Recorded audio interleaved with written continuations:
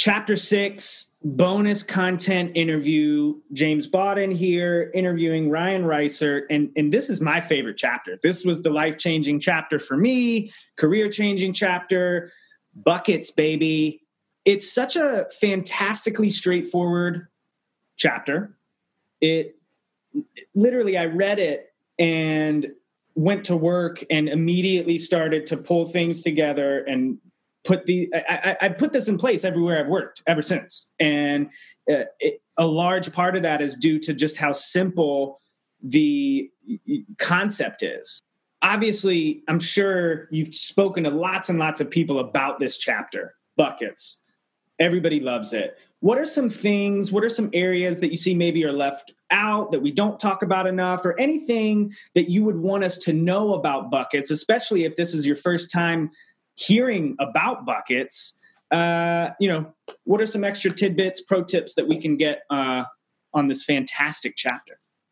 Yeah, I mean, I think this is the meat and potatoes of those who really like to get tactical. Feedback from the book so far is, oh man, that buckets was huge. And so, this is something that I created in my very first role. Way back when I started my career at eSearch Vision. At the time, we didn't have even a standard process in place where, I was supporting 3 or 4 reps. One was using Microsoft V cards, one was using an Excel sheet, and the other had Salesforce, but no one in the company was really using it. And so, I was trying to figure out how do I put some sort of process around, when they want me to engage these leads that they're passing to me, how do I start to be efficient with these disparate sources and things like that? And so, something clicked one day where it's like, oh, well, when I call a number that I've called before, I actually can get through it faster, right? Like that was the very first aha moment, right? Which a lot of us forget about, because we just kind of go and like, oh, someone told me they want me to go attack this list of 1,000 people. And so I just go down it like this, instead of going, here's the first 50 that I got through today.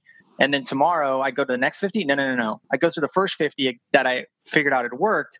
Then I go to the next phase, right? And so that simple, thing that I learned all of a sudden started to skyrocket my ability to do more activities. And so that's when the first light bulb went off. And then I started to learn like, hey, people who pick up tend to pick up again.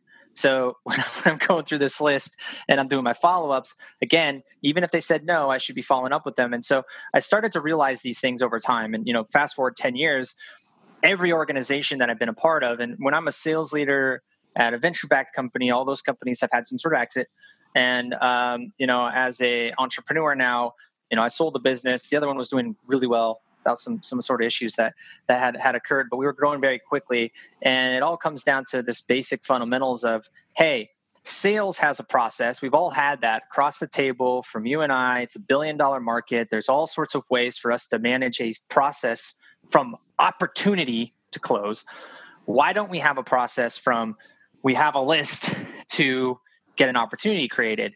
And so that's where buckets comes in. And I think the big takeaway here is that a lot of folks try to they come and they ask, hey, how do I put buckets into the technology? Like how do I make the technology do buckets, right? So whether it's Salesforce or Outreach or whatever, and they're missing the concept here, which is the technology doesn't drive your process. Your process should be enabled through your technology. And the next thing that I get a lot with buckets is, there's a lot of intricacies that start to happen as you run buckets. And buckets isn't just like, it's campaign focused. Buckets fill funnels. There's all sorts of deeper stuff that happens here. You can have multiple buckets within just the 4 buckets, and you can use buckets all the way through your entire process, right? Because it is a process. But the fundamental idea of bucketing your leads and simplifying it through these 4 major buckets and working those backwards will take you from, I can barely do 50 activities a day to easily doing over 100, and help you start to prioritize towards those who are more likely or closest to revenue first. And that's the big takeaway here.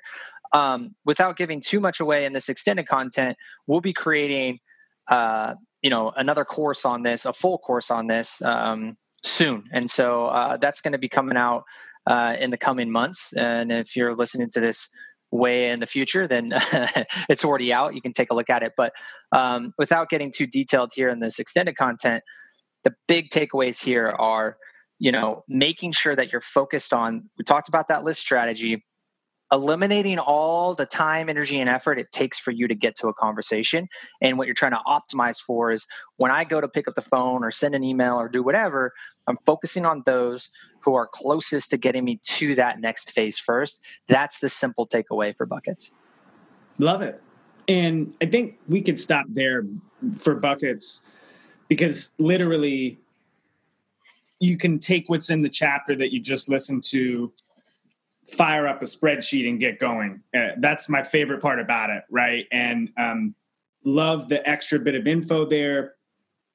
Wrapping up this bonus interview for my personal favorite chapter 6 about buckets. On to chapter 7. Speak to you guys soon.